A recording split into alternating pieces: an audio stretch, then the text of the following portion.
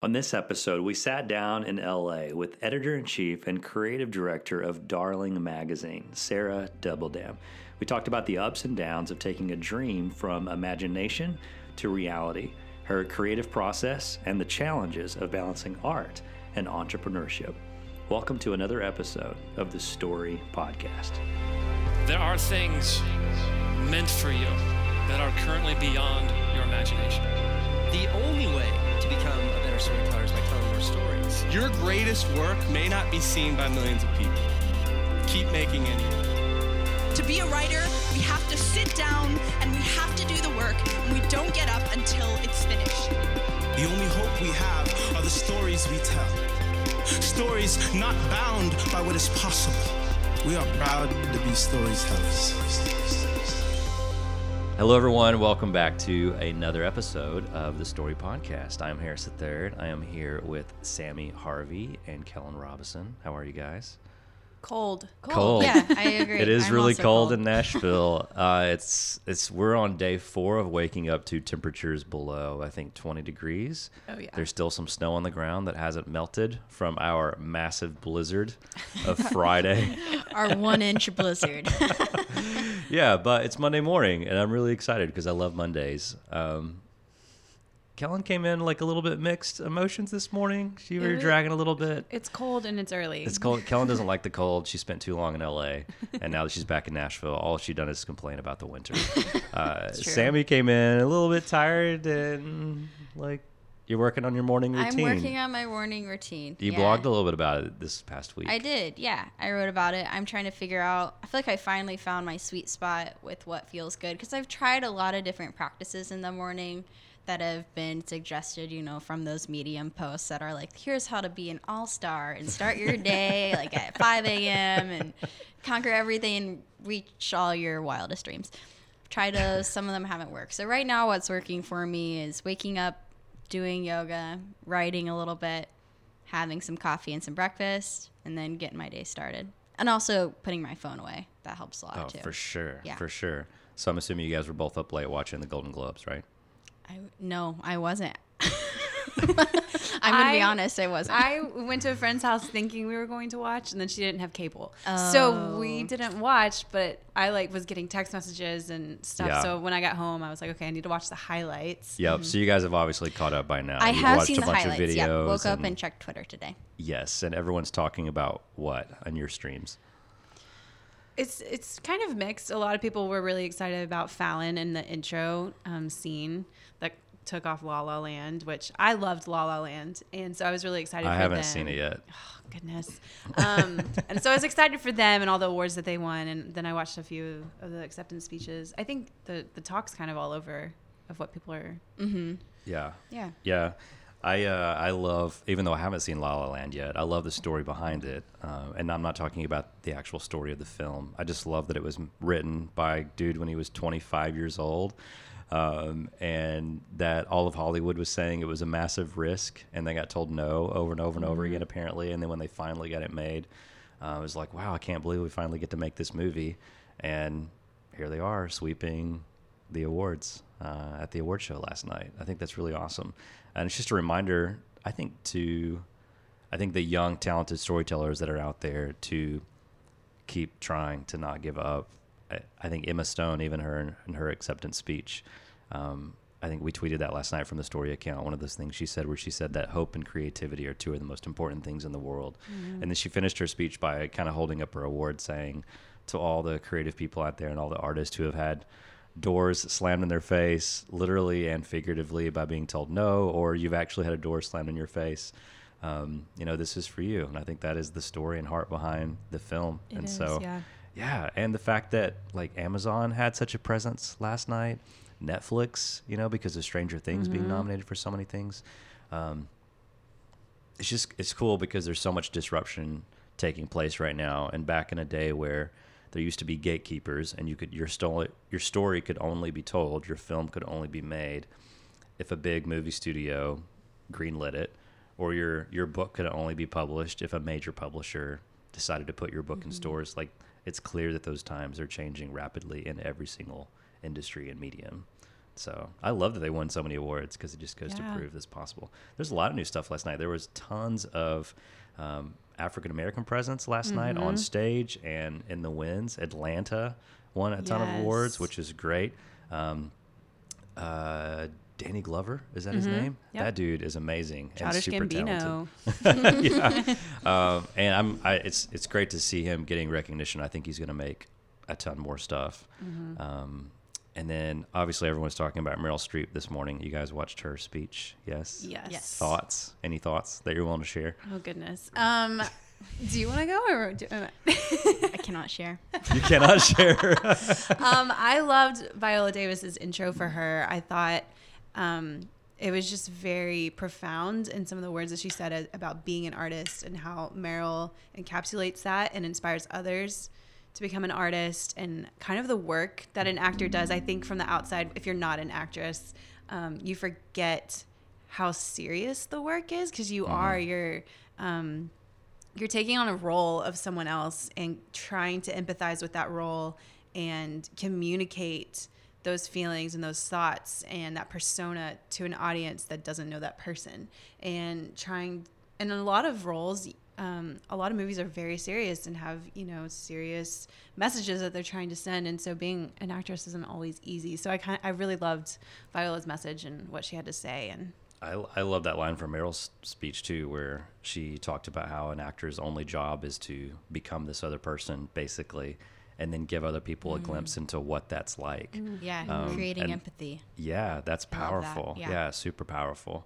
And it's no surprise that everyone thought it was super controversial, that Twitter lit up on fire. And there's a bunch of, really conservative voices out there that were like, somehow super shocked that someone in Hollywood was talking about politics. It's like, I don't know why they should be surprised by that. And I also don't understand that frustration. I don't know, like, is there a certain vocation that you have to have that gives you permission to share an opinion about something? I feel the same way. Yeah, I don't think anyone. I don't think it's fair to say that someone doesn't deserve to have cannot use their platform for politics if it means something to them. All the people that were rolling their eyes going, I can't believe she's up there being political, would have shared their opinion about whatever they wanted to share with if they had that same platform Freedom and a of mic speech. on national television. Yeah, if they're doing it on Twitter, they're going to do it when they have a mic. Exactly. Exactly. Yeah, the irony was interesting. And like I get some of the controversy. Like, did she have to say what she said about football? She was like, she was talking about like immigration. It's like Hollywood is a bunch of immigrants, and if you talk, all you're going to have left is football and mixed martial arts, and that's not the arts. It's like, okay, I hear you, but you had some really amazing things to say about human decency and morality and how we should treat other people with love and kindness.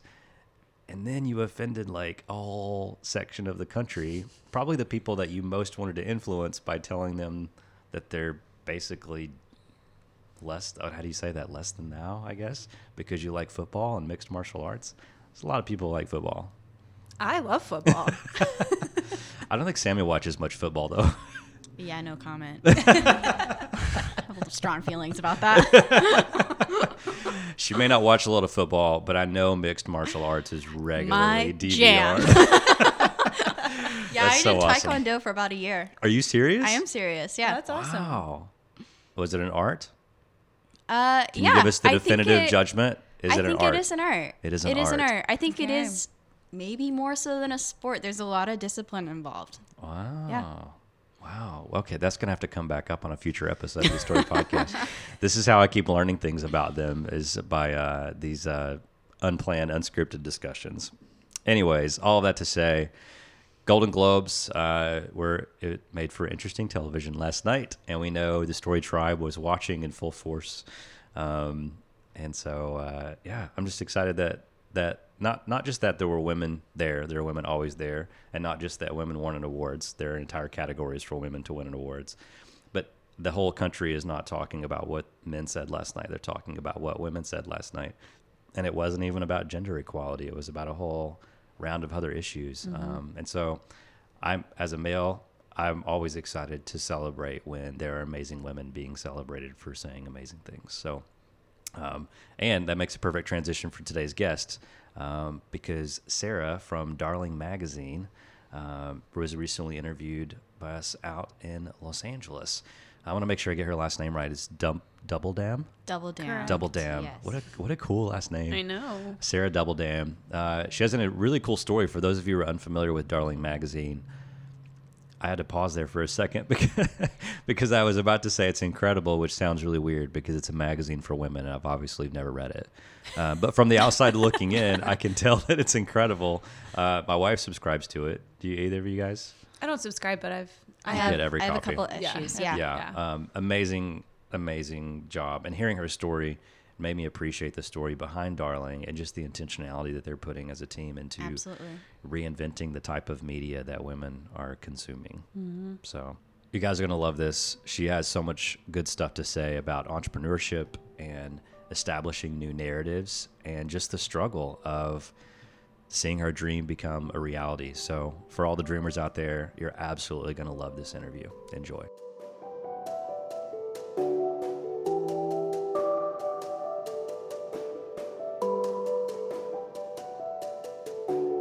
We're super excited to be hanging out in your offices here in the city of LA.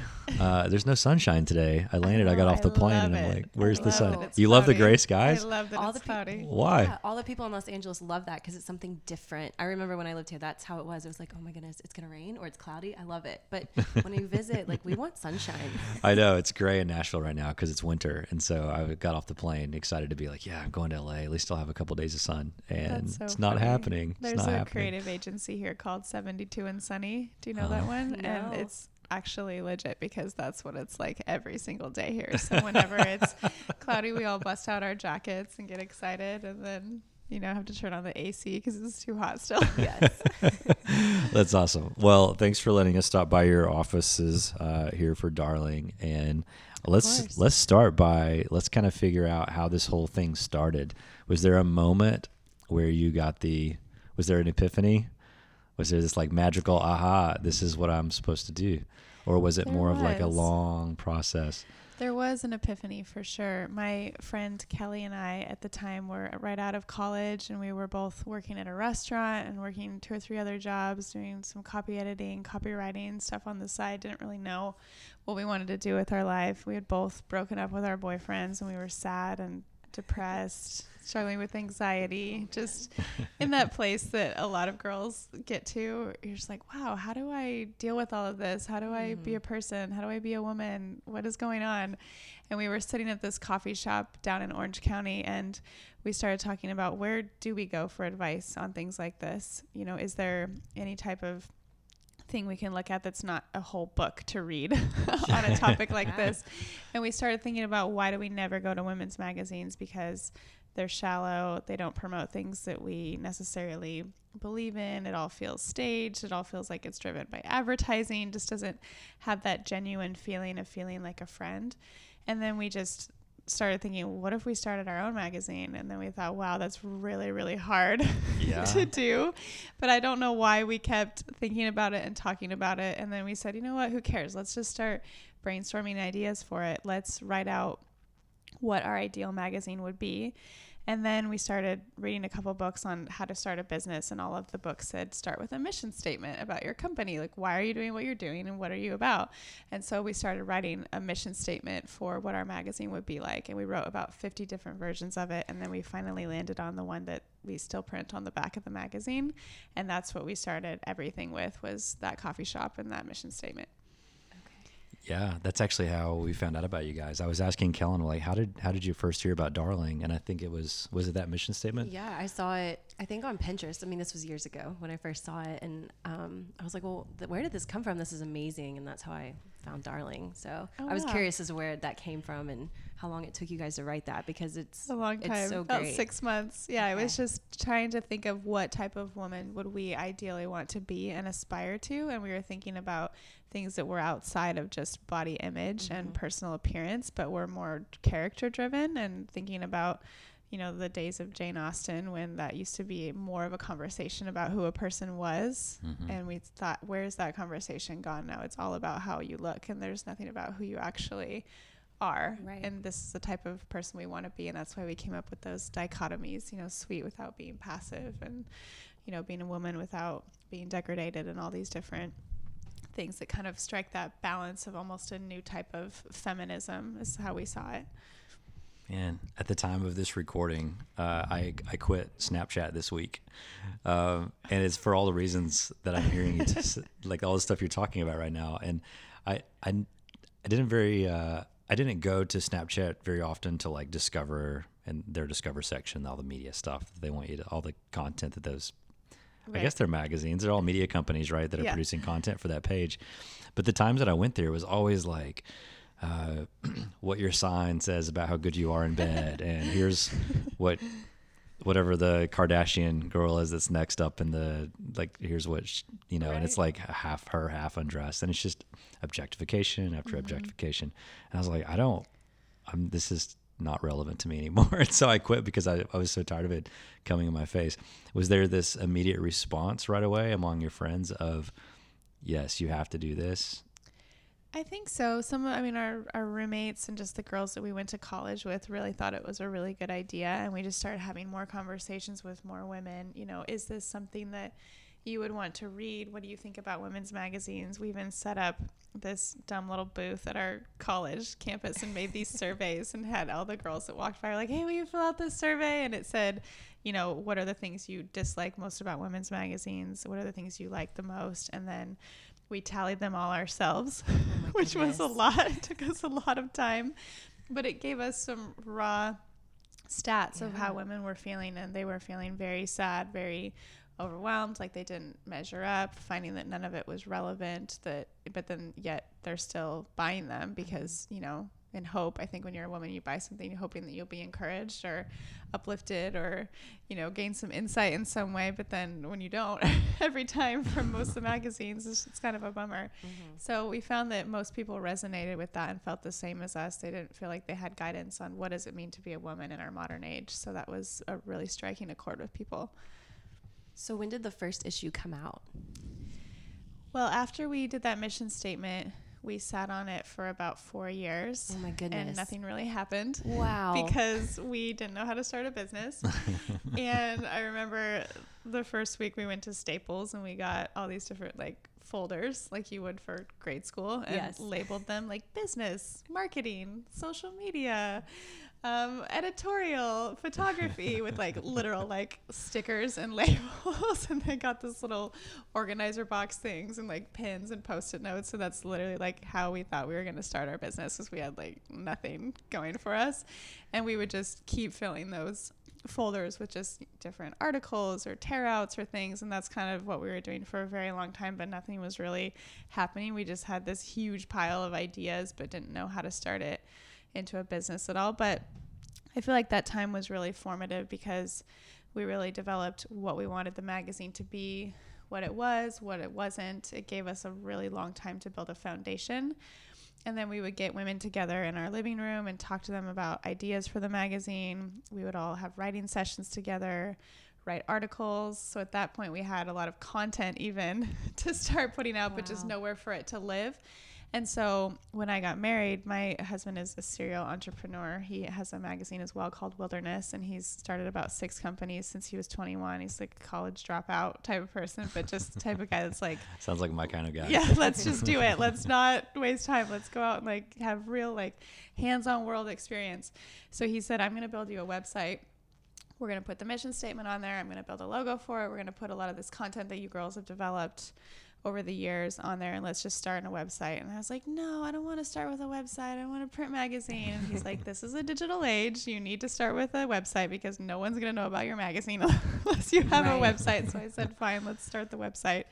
So then we did the website, and one of my friends named Natalie ran the website for about 9 months. And then after that, we decided to put it on Kickstarter to raise some money to do our first print issue. So we put the idea on Kickstarter and had a bunch of women reading the mission statement, a couple words each. So it was cut between all these different women that looked really different, had different sizes, different ethnicities, reading this mission statement. That was basically the video, with me just talking a little bit about what we needed and what our ask was. And then Kickstarter ended up featuring us on their homepage and on their blog within a couple days. Wow. So we went right over our goal really quickly, and That's that awesome. was amazing. And then we got the money, and we're like, oh no, now we actually have to make the magazine. This is real. What every person who does a Kickstarter campaign, that they hit that moment of like, okay, well, this is real now. Like, Yeah, I all the actually money have to comes do into your this. bank account, and you're like, oh, shoot. I have to actually deliver a product to all these people that gave me this money. I'm really curious. I was going to ask you if anyone gave you pushback on going to print instead of digital, and it was interesting that it was actually your husband who was the first voice that Totally expressed that. How did you go through that decision-making process? How did you go with your instincts when everybody else in the world is saying print is dead? Why print? Yeah, well, he thought too that we should start with digital, but then we should move into print just to gain a following too. And we just thought that, print is, everyone says it's dead, but I think it's more reforming itself in a way. You see all this emergence of all these new types of quarterly magazines, things that are higher quality, that are driven by content versus advertising. They're a little more expensive because of that, but they're more pure in that sense. So we were kind of on the first wave of that. Kinfolk and Darling were kind of two of the first, real quarterly magazines that came out. And so that's what we kind of saw print going. And then we also did a survey, and I asked all the people that did follow us at the time, would you rather read a magazine in print or digital? And 99% of the women said in print. Wow. And I think that people still feel that way. I don't really know anyone personally that goes home and reads an online magazine. Totally. I mean, you are on your computer all day at work. Why do you want to go home and, sometimes you want a PDF of it to scan it or whatever. But I think that most people, if you gave them the choice, here's your computer or here's a print magazine, they would want to choose Of course. a real thing. But it's easy to answer that question on a survey as, oh, I would much rather read a print magazine. It's totally different to get them to pay for it and subscribe. Exactly. Right? So That's the challenge. you were able to do the first issue just with the Kickstarter support. Mm-hmm. And then when it came to issue 2. That's always the hard part with a business. It's like, oh, the second one. So for the second one, we had to borrow a little bit of money from our family and friends, and then we put that one out. And by the third issue, we got picked up by Anthropology, which was really great because that upped our distribution quite a bit. Sure. And so that at that point, it started to make a little bit more sense financially. And then, we've eventually brought on, private investors to help with the company and with working capital and things like that, because print is very expensive cost upfront to And print. shipping, And then you too. have to sell it, and to pay for the printing, and then you have to ship it. But then, that's why we're building Darling more into a lifestyle brand where we've got events and we've got retreats and we have the online. And now we're working with different advertisers and brands, but in a lot of different ways that aren't very traditional, partnering with brands to throw a dinner or something where you're bringing in income from a bunch of different places and not just the print magazine, but the print magazine is kind of this luxury item that exists within, the atmosphere of Darling as a brand. That's cool. Talk to us a little bit about those retreats. Like, who comes to those and what do you do with them and what's that like? They're so fun. We started doing them last year. I think we've done about 4, and we just open them up to the public, do them in different places. We've done them in Carmel. We're looking to do one in Palm Springs, and Nashville is our next one that we're looking to do, probably in January or February. But we bring in women that can lead different workshops. We bring in a chef, so it's really beautiful, healthy, organic food, and we have dinner every night together, do workshops during the day, free time to rest, all kinds of different activities going on. We've done a photography retreat where women learned how to use a camera, how to shoot with a model, with a professional photographer.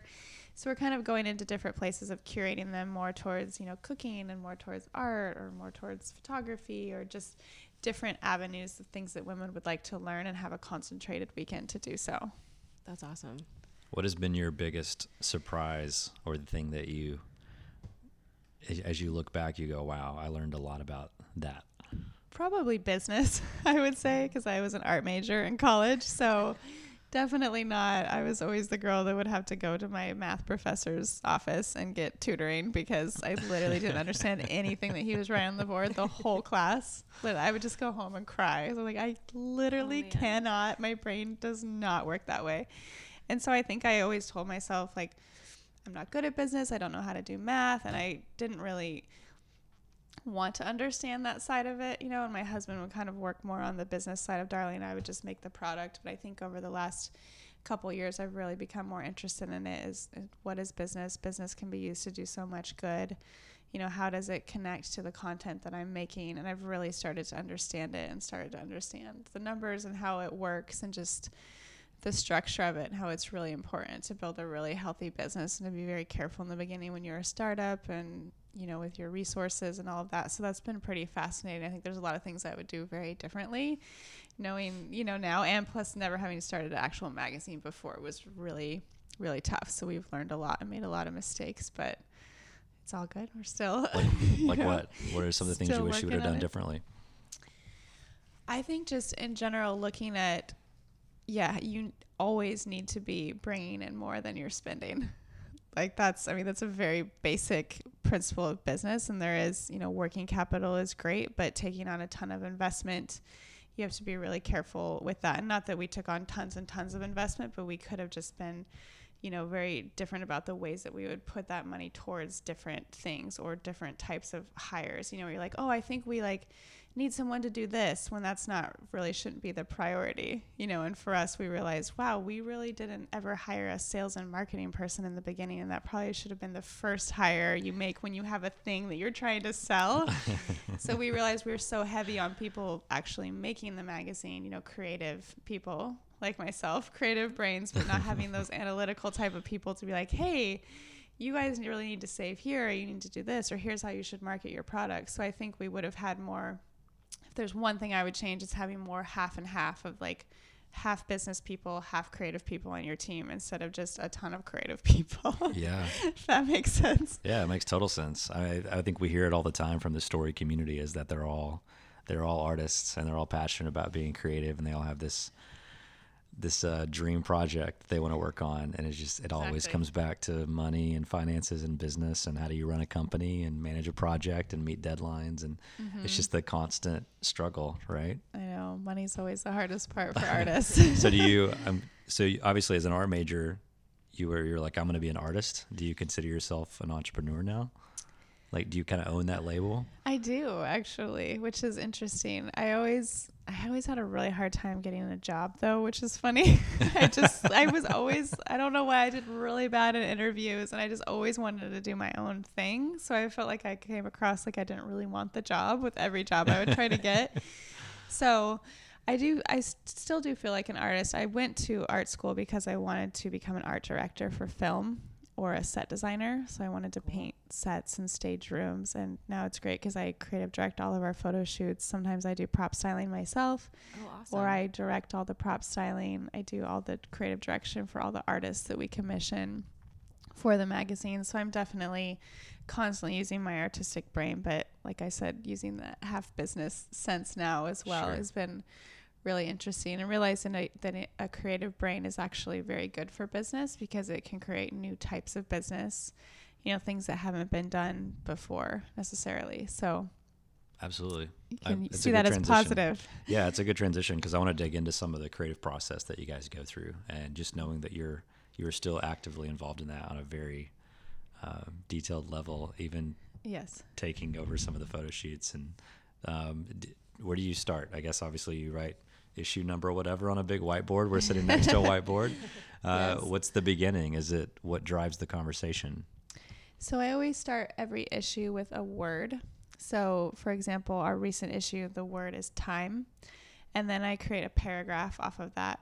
What is it about time in our lives that is powerful or that is difficult or that we need to work with or rework the way that we use time in our lives? Time is sacred. Time flies by, all these different things. So I kind of create a little atmosphere around that word first.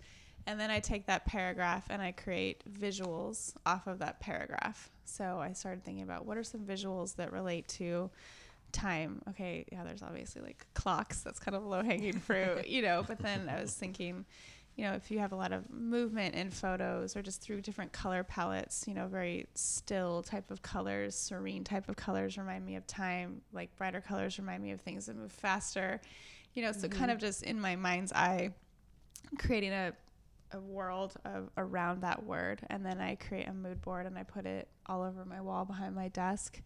And then I create a PDF that I create in InDesign that is basically a color palette, the word, the paragraph, and a bunch of inspiration images for each section of the magazine that kind of reflect that.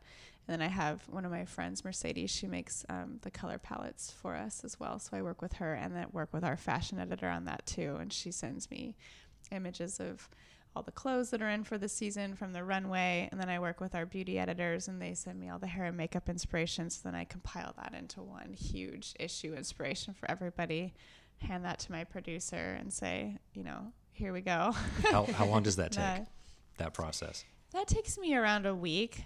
I kind of Okay. pick away at it. I make the word and I start writing and daydreaming. Usually it comes to me way before the actual season. Like our theme for spring is the magic of youth. And I don't know where I got that. It just kind of lighted upon me. So I'm like, let's go with that. And then, started thinking about that. What would the clothes be like? What would the colors be like? It would be very fun. There'd be lots of movement, lots of laughter, lots of energy in the photos. So you just kind of start to go on a trail of visuals with that.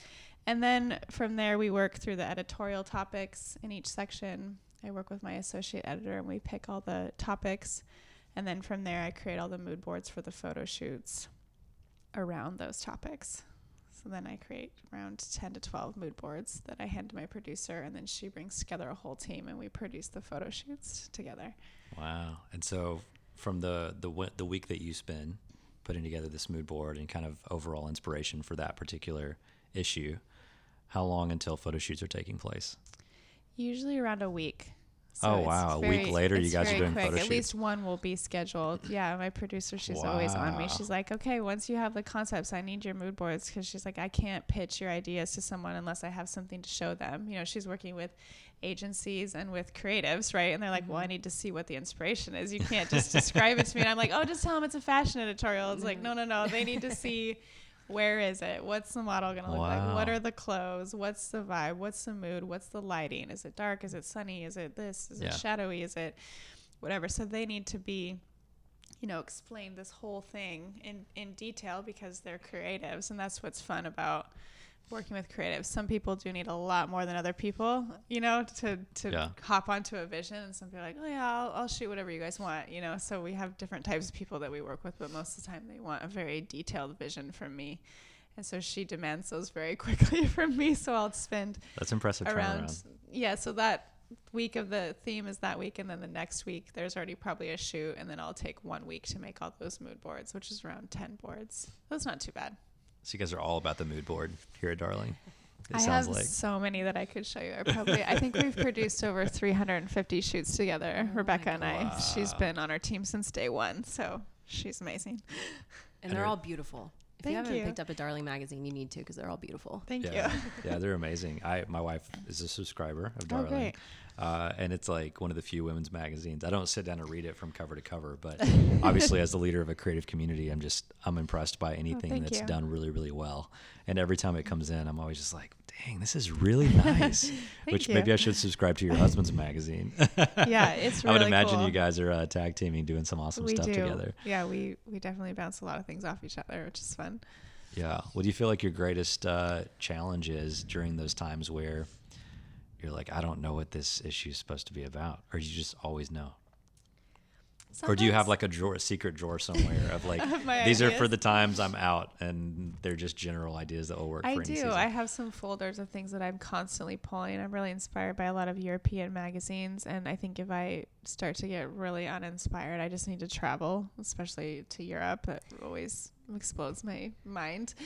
So I think most of the time I'm pretty much a dreamer. So I have a lot of ideas floating around in my head, but I definitely have creative lulls where, you feel like you're copying other stuff, or you're just like, man, where's my originality, gonna come from for this one? And so that when I get like that, I just need to get away from the office, normally go to, nature. I'll go to Huntington Gardens in Pasadena or something that's just where I can really feel engulfed in silence so that I can start to see again in my mind, which is what that's how I describe it. Like yeah. Why do you think that pictures. is? Why does that work? I'm curious. Is it just the clearing of your head? I think so. Yeah, just being in the office and having so many things to do, especially emails. And then you have your phone, and then you have Instagram and Twitter and Facebook. It's just so much. I think for a creative person, sometimes you think that stuff is helpful, but it's just noise, and you need to clear out your brain. And LA is just so loud, and everyone's so angry, and there's so much traffic. And so just being in the middle of it, I'm just like, because I also grew up in Oregon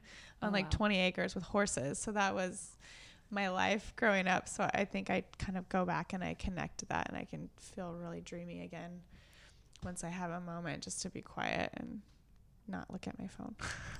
I think we all need that. Oh, for sure. I just read an article a few weeks ago, and it's a writer, like a very successful writer. I can't remember the guy's name, but he literally does no social media, and he's telling other creatives, like, you're convinced that you can't have a career in a creative industry without this stuff, but he's been making a great living for I don't know how many years, and he's well known and respected, and just doesn't do social media. I feel like all the cool people are like that, and the big actors are like, I don't even have social media. Well, and one of my favorite directors is Christopher Nolan, and I found out Christopher Nolan doesn't have a cell phone, he doesn't have an email address. If you want Christopher Nolan, you like have to call him at his house or something like that. Awesome. And or yet like show up on his doorstep. And yet all these young aspiring directors and filmmakers, they're just like, Christopher Nolan. And so all these followers or whatever. Yeah, but you really don't. I'm curious, as a print magazine, how do you now view online digital media? Is it a necessity to the Darling brand? Do you feel like Darling can exist without it?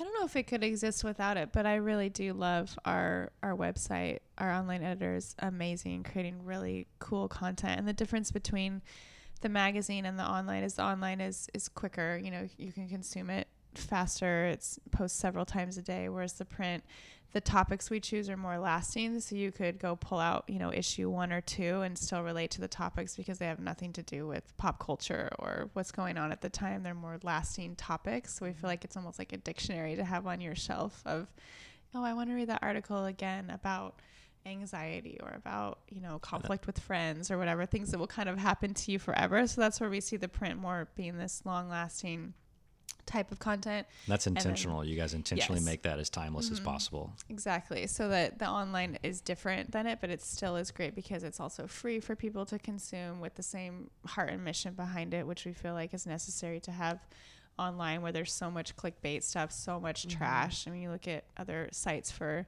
young women or college women, and even the titles are just terrible and just shameful, in my opinion. We're like, why are we talking about this? How is this helping anybody or helping anyone become a better person? So I think that Darling's a really cool voice amongst the noise online. And we also utilize social media a lot for conversation because print is so final. People can't write in the magazine and with a pen and send it back to us, whereas on Instagram you can have a comment, or we try to curate discussion around that. But it's so interesting, even with Darling, just trying to fend off people that are negative and that want to argue and that want to critique, and it's just such a negative space sometimes with social media and online. It's unbelievable to me. I'm like, are we still fighting about these things or disrespecting one another on social media? It's crazy to me. And I feel like we talk to each other online in ways that we would never talk to each other in a room in person. Never. Because we're protected by a screen. I guess. We're just hiding behind that. Mm-hmm. Yeah, it's like, I don't, even people that I know, like friends of mine, I see them engage in heated debates, and I'm just like, dude, you would never talk to someone like that. Never. And these women would never talk to each other like that either. It's not just guys yelling at each other over a thing. It makes you brave. I've done that for sure. I can say this. I would never say that in that way, but you feel a lot more bold, which isn't necessarily a good thing. Yeah. So all the contributors to the magazine, those are all people that are contributing to every single issue? Or are you finding new people on a regular basis? Most of them are different. We have several consistent voices online and in print, which are just close friends, people that have been a part of the brand for a long time, or some of our editors are all write for the magazine. We have some voices that people would definitely see over and over, but for the most part, they're changing. So for the print especially, we change it. Every single writer almost every issue besides 2 or 3. There's obviously a lot of writers and freelancers out there listening right now.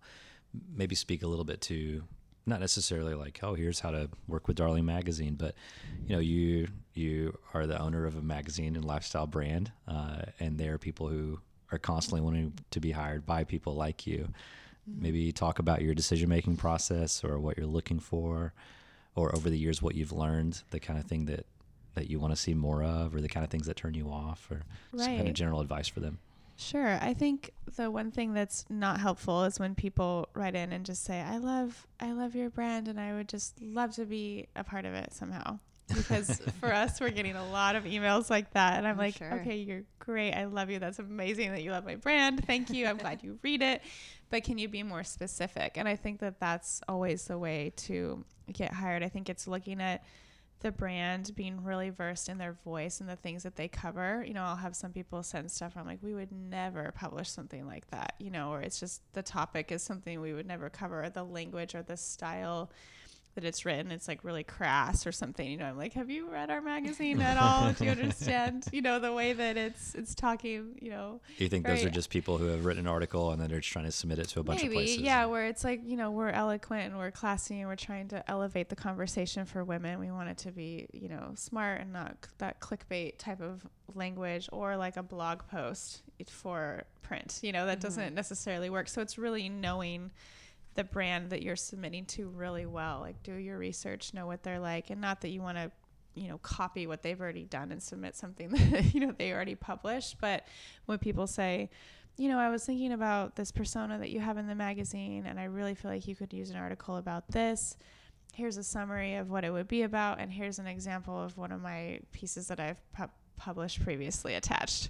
That's my dream email. If it's short and it's to the point, and it's like, here's what I feel like, this is why you guys need this, kind of convincing me, hey, I've seen you do articles about this, but it seems like you've missed this point. Or have you ever done an article about this? I would love to talk about that. And that's really helpful for us. And just emailing, info@darlingmagazine.org, and in the subject line, just putting potential new writer, and then just being really honest and providing an example of your work is absolutely essential for us, just to get the voice and try to match the voice of whoever you're submitting to. Mm-hmm. For Darling, I say we are the voice of a friend. So that's the point that people should pick up on, where it's personal, but it's not only talking about yourself. It's got inclusive language, instead of saying, well, myself as a woman, I feel X, Y, and Z, saying sometimes as women, we feel like this, because that includes our reader. So those are two of our things, is talking like a friend and being inclusive of the reader. And I think that people could pick up on that if they did their research. Yeah. What about photographers, models? Is there anyone else that you're constantly looking for? Photographers, for sure. We do take submissions for the magazine. We used to do all of our own shoots, but now we take submissions, which is really great because it allows people to, same thing, look at the brand and create something really beautiful with a team and then submit it to us. So we also, if you go on our website, we have instructions for how to submit and how to create photos for the magazine. And you can also have access to my mood boards for this season. Oh, wow. That's really cool. If you go to that link, that board that I was talking about earlier, that overall mood board of this is the word and here's the theme and here's the inspiration images. Is that like an approved list that you give that? Or? No, I think I need to, I'm not quite sure the language that they put on there, but if you visit the website, it has instructions for that. And I think you have to just request it and they'll email it to you. Interesting. So we have all our interns manning that email and looking at all the Did that feel brave for you or dangerous? Not really. I think pre-release that. I think it's great to open that up, to the public so that they can get excited about it. It doesn't give away too much. It's basically just the word and the paragraph and then just really beautiful images that other people have shot, so it's not even our stuff, but it's just me kind of pulling that together. I'm not really worried about people want to copy stuff. I'm like, okay, whatever. Yeah, that's really fascinating. It is kind of an open source style attitude, I guess, too. Right. Yeah. Have you had copycats or problems with other magazines going, oh, we should now be more like Darling? I feel like they're onto something. A few things. I've definitely seen different women's publications or blogs come out that, have a similar mission statement, and we have personas in the magazine as well, which is like the dreamer, the achiever, hostess, intellectual, confidant, explorer, and beautician, which are the way we divide up the women. So I've seen other companies do that a little bit with just different words, you know, to describe women, but they are personas. I'm like, oh, that seems very similar to what we're doing. But for me, I think I'm great. That's great. I'm inspired by people that are inspired by other things. I don't think it's necessarily a negative thing. Plus, we want more of our positive language and mission to be out in the world. So like if other people want to create something that's for their community that has a similar vibe, I'm happy about that, because I want the mission of Darling to grow, and I want more quality content to be out there for women. Yeah, sure. So, and it's flattering too sometimes. Yeah, I believe you. I'm not saying I don't believe you. I believe you that makes you happy, because there's this genuine spirit to you where you want to impact the way that culture feels and how women are viewed in general. But there still has to be that like internal, like, oh. Sometimes. How do you deal with that? Yeah, there's only been a couple times where we have had to reach out to people and say, you know, with our lawyer to say, okay, this is like too close because of brand confusion. So it wasn't necessarily that I was like, oh, that's, you know, negative that they're doing that. It was literally so close to our brand that I thought people might actually be confused. So it had like the word darling in it and stuff. And then just like full on, like almost like the same type of mission statement. So that's the only times where, yeah, I've been like, okay, that's not okay, because I don't want those customers thinking that literally that's a part of our brand or a sub brand of our brand. And that's where it becomes a problem for me. Yeah. But like attorney stuff aside, is there ever this like, you have to fight off the discouragement of like, oh, people are just like, this is the end, or people are going to copy what we're doing, and I'm discouraged, and I just don't want to do it anymore? Is there ever this like internal dilemma of you just want to go in a corner and cry? All the time. I have done that several times, just the other day, actually. Yeah, I think that does get discouraging. I mean, for us, we feel like we have such a genuine voice, and the love that's poured into our magazine. I don't think that a lot of things can match that, because of the mission behind it, and the contributors that we bring together are really special. I think that's where it's really unique. So I'm like, you know what, if Condé Nast wanted to look at us and try to copycat us, it might be similar, but I'm like, how can you create it would seem something that's the same as something exactly? I don't think that can ever really happen. Sometimes you can see copycat things, but they don't feel the same as the original thing ever in life. I feel like even with brands or clothing brands or anything, like, oh, that looks like that brand, but it's not quite, so I'm not going to buy that brand, you know? So I try not to be too worried about that, but in general, yeah, just being discouraged. I think just being an entrepreneur is really hard. I think that financial troubles are the most stressful with having a startup business, and that's where I get really discouraged. You know, I was like, how come we can't sell more magazines, or how come we can't do this, or we don't have enough capital to do international distribution yet, or these people have crazy payment terms and we can't afford it, you know? So you're just always kind of feeling poor, and like you can't do the things you want to do because you're dreaming so big. So I think that's when I crawl up in a corner, when there's too much opportunity, but I literally can't do it because of financial reasons. That makes me really bummed out. Meanwhile, in addition to all the women who are saying thank you for doing this, you have all the haters on Facebook and Instagram going, why is this so expensive? Why can't you do it this way? Totally. And you're like, do you know how cheap we make this magazine? People are doing so many favors all the time. So I'd love to talk about what it's like being a woman entrepreneur and what kind of challenges you've faced in that, or if there are any. I haven't felt anything really negative necessarily. I think probably just with investment, probably there are more organizations out there now that are providing investment just for women and female-led companies and missions. But I think that that's really hard in general. You know, a lot of times you're trying to pitch male investors, or they will have a wife that are investing with them, you know, but they don't quite get the mission statement of what, you know, you're trying to do. Whereas women, you tell them about Darling, like, oh my gosh, 100%, I totally get it. I understand what women's magazines are like, because they feel that, you know, men might be like, yeah, that seems pretty positive, but they haven't actually been negatively impacted by the things that Darling's trying to change. Right. So for them, it's not as much of a heart level investment type of thing, you know, and some of our investors are male, which are amazing. But I think that that's probably the thing that is the hardest, and that I've heard from other women as well, is just access to capital and things like that. And statistically, women do get aren't invested in as much as male-led companies. So I don't know if that's fear of people thinking that women can't run a company, you know, or manage the financial side of things or what that is, but I really hope that will start to change, because I think women have great ideas for business. They're very intuitive. They are the buying power of the world, so I think that has probably been the only thing that I've felt a little bit of. Yeah. It's awesome to see that changing. Mm-hmm. This might seem like a really silly question. Are all the other women's magazines like Cosmo and I don't know, all the women's magazines, all the Condé Nast ones, are they all women led? Some of them are, but a lot of them are run by older men, to be honest. Yeah, I don't know statistically, but I know that a lot of them are. Yeah. That's crazy. That's fascinating. Mm-hmm. Do you still read them? Honestly, I look at them so that I can create articles that are the opposite of what they're talking about. So especially for Cosmo or those different things, the titles, especially on the front, I just take pictures of them whenever I go to the grocery store, and then I bring them back to our staff meetings. I'm like, okay, so this is what magazines are telling women. How can we tell them the opposite of that sentence right there? I love that.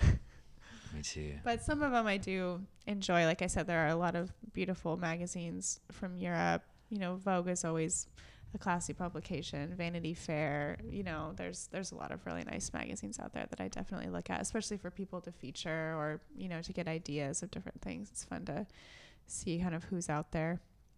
Yeah. Do you have a story of a time that you wanted to quit?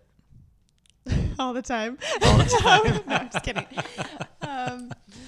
Is there like a clear memory that stands out where you were like on the floor of your kitchen, just like with a glass of wine in your hand, you're going, I just don't want to do it anymore. Let's just quit. This is too hard. Definitely. There was a time in the parking lot for sure where I was just feeling really discouraged. Yeah, just being like, tell us about that day. Just thinking that we have so much to do and not enough people to do it. And then certain huge holes in the company, like I said, sales and marketing, for example. Never seeing a having theme a of this salesperson. conversation. Still to this day, we're still looking to hire someone for that position. And we do a lot of that internally now, and we work with different agencies and stuff. So we have figured out some ways to kind of fill some of these holes with people and, contractors and stuff like that. But just being like, when will I actually have a staff that is literally filling every single seat on the bus that a company needs, and just realizing that, yeah, there's so much opportunity. Oh, we need to do that, but there's no one to do it. So, and I don't have any more bandwidth to do that. And so I just had a baby too. And then was just having more and more work pile up, and not having anybody to be able to do it. And then the rest of the staff is just feeling like they have so much too. And I was just like out there with my husband being like, I don't care. I don't want to do it anymore. And he's like, well, that's a good thing that there's you and I, because I want to do it and I'll keep doing it until you want to do it.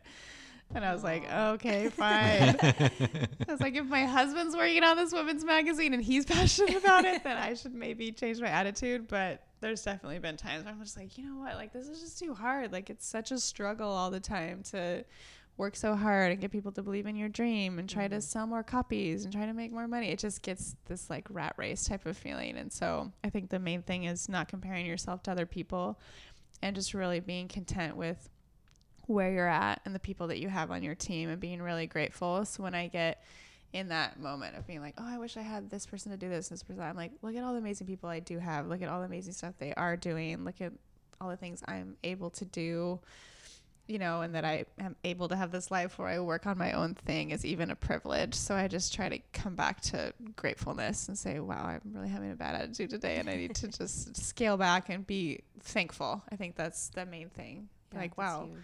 I'm thankful we have this many magazines to sell. I'm thankful we've come this far, instead of thinking, oh, I wish we were going that far or doing that or doing bigger, better, all of that. So, yeah.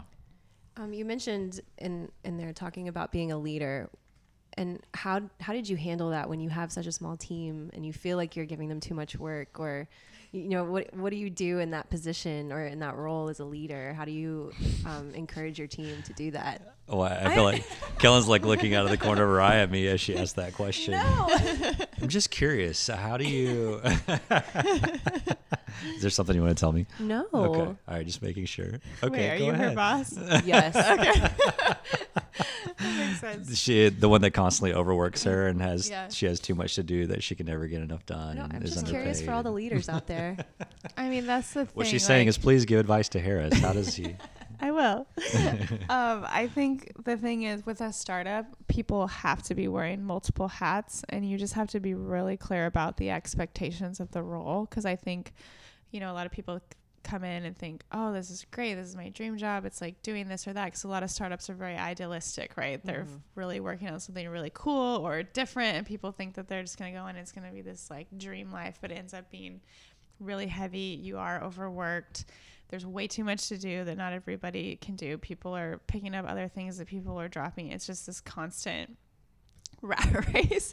And so for me, I feel like what I've learned all along is just to be a better communicator with my staff and say, okay, here is your clear role. These are all the things that you should be doing. If these things come on your plate, please tell me. Don't do them because you'll be overwhelmed. If you're going over your hours, tell me. If you're feeling discouraged, tell me. If you don't want to do that, please tell me. I might make you do it anyways, but we need to talk about it, and why you're struggling with a certain task or you don't feel like you should be doing it. I think that's the main thing, is just communication as a leader. It's just really checking in with people, and as an entrepreneur, it's seeing people over projects as well, instead of thinking like, well, we have to get to like here by this date. Instead of thinking about that, think about the people that are going to take you there and how they're doing, because how they're doing will affect the quality of work that they do and how they feel valued or undervalued or seen or not seen. And so it's about,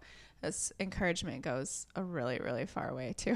Yeah. Just saying, wow, I saw you do that. That was amazing. Just taking that little moment and thinking about, when are the moments throughout the day where I can actually stop, even though I feel like I'm in the middle of a tornado right now, and look at what this person's doing, thank my assistant for doing that, or encourage them, make sure that they're have all the things that they need to do their job well. Those are the main things that I've learned. Yeah, it's great. It sounds like your husband's been really encouraging to you. Yes. Yes. During those times that you wanted to quit. I'm just curious, any advice for those out there who are working with their spouse or they're in business together? Right. Anything that can be hard. And that comes to mind?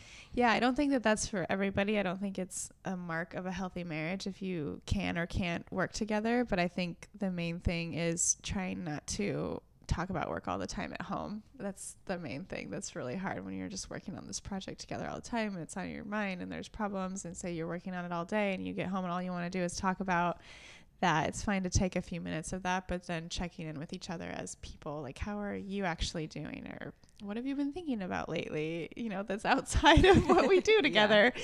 So that's really helpful. And yeah, he's been great. He's super encouraging. He's way more optimistic than me.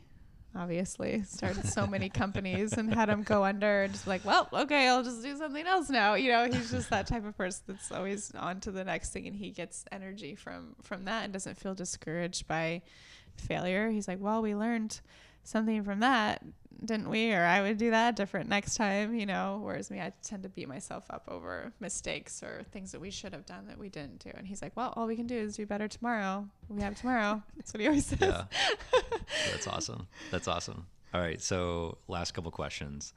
So there's, I was going to say college student. It could be someone in their 40s. It doesn't matter how old they are. They are an artist. They just got offered a sweet gig. They've been a freelancer or an entrepreneur forever, and it's just a constant struggle. They're making it, but it's not easy. And they just got offered a sweet gig, salary retainer, something like that. You obviously can't tell them what to do. But they're listening to your story, and some of them are thinking, this sounds horrible. I should just take the job. What advice would you give them as they walk through that decision-making process?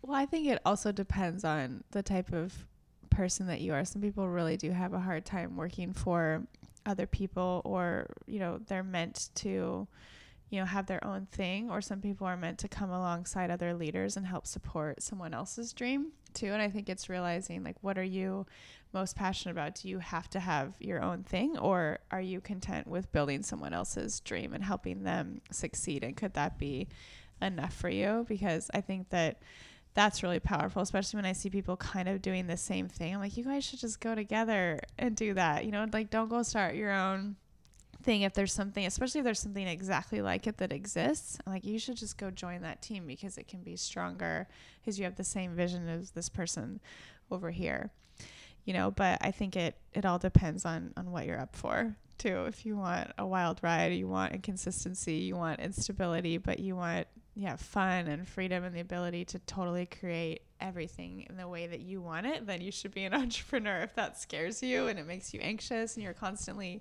unhappy and you need that stability and you're just feeling out of control and you're not content, then I would say take the job, you know. I think it's just really checking in with yourself. Like, what are your thoughts day to day? Are you happy? Are you feeling energized? And if you're not, then perhaps, you know, having a more stable thing is for you. And there's nothing wrong with that at all. Yeah, no right or wrong. Mm-hmm. It depends on the person. Yeah. So in closing, like, we're obviously a community of storytellers. That's the one thing, regardless of what creative field we work in. Most of the people listening to this podcast are storytellers in some way. What is the story that Darling is telling to the world? Ooh, I like that. I think overall, Darling is really trying to tell a different story of women and who women are, how much they're worth, what they're capable of, and who they can become. I think there's been a narrative for a long time that's just been, you know, women are less than, women are just sex objects, women need to be perfect, they need to meet all these standards in order to be beautiful. And then we have all of us just out there feeling inadequate all the time, where every day, every time you look in the mirror, you're not enough, or you don't look like this model, or you don't have that, or you don't have these clothes, you don't have this life, you don't compare to this blogger. It's just this constant feeling of inadequacy instead of freedom and joy. So Darlene's story is trying to tell women that they need to look at their own life and look at exactly how they've been made and who they are, how they look, all their gifts, all their talents, all their experiences, everything that they've gained over the years through hardship, through pain, through joy, through relationship, that all of that has made them into a really beautiful person. And they can look at the story of their own life and figure out how that story can translate to using that story for good in the world. You know, like if you've really struggled with something, like for me, like anxiety and depression, had years of that and really, really struggled, then coming out of that, I'm like, okay, that's a part of my story. And that story can be used to encourage women who are in that place and who are feeling sad and aren't happy and content in their life. So I think that everybody has that, but a lot of people don't see the beauty of their own story or of their own life. So we're just trying to make women stop and see that and stop and look at their bodies and be like, you know what? It doesn't matter that that girl looks like that. Like, my body's beautiful. I can move with it. I can speak with it. I can hug people with my body. I can use my hands for good. I can do all these things. I've been given this to, you know, be a mark on the world. And I think a lot of people don't realize that they are leaving a mark on the world. They're just existing. And so that's the story that we're trying to tell. It's a more hopeful story for people. And I hope that our articles encourage people towards that, and that the visuals that we present show a greater diversity of beauty, where they start to see themselves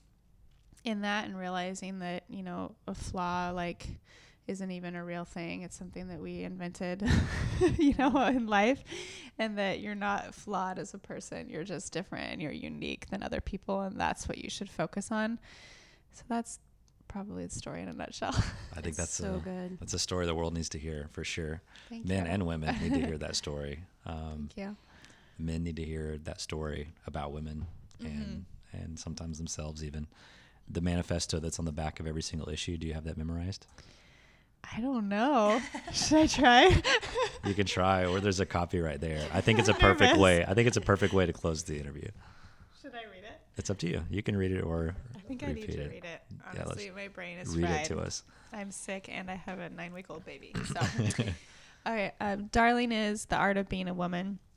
Darling magazine holds the modern mold of woman up to the fire to evoke a discussion on femininity and reshape an authentic design.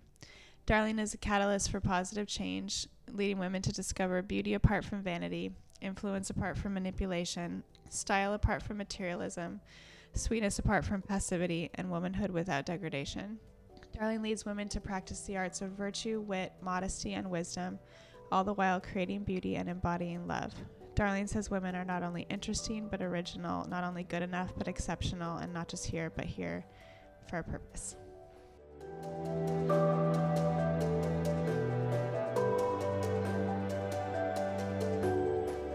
Isn't she super inspiring?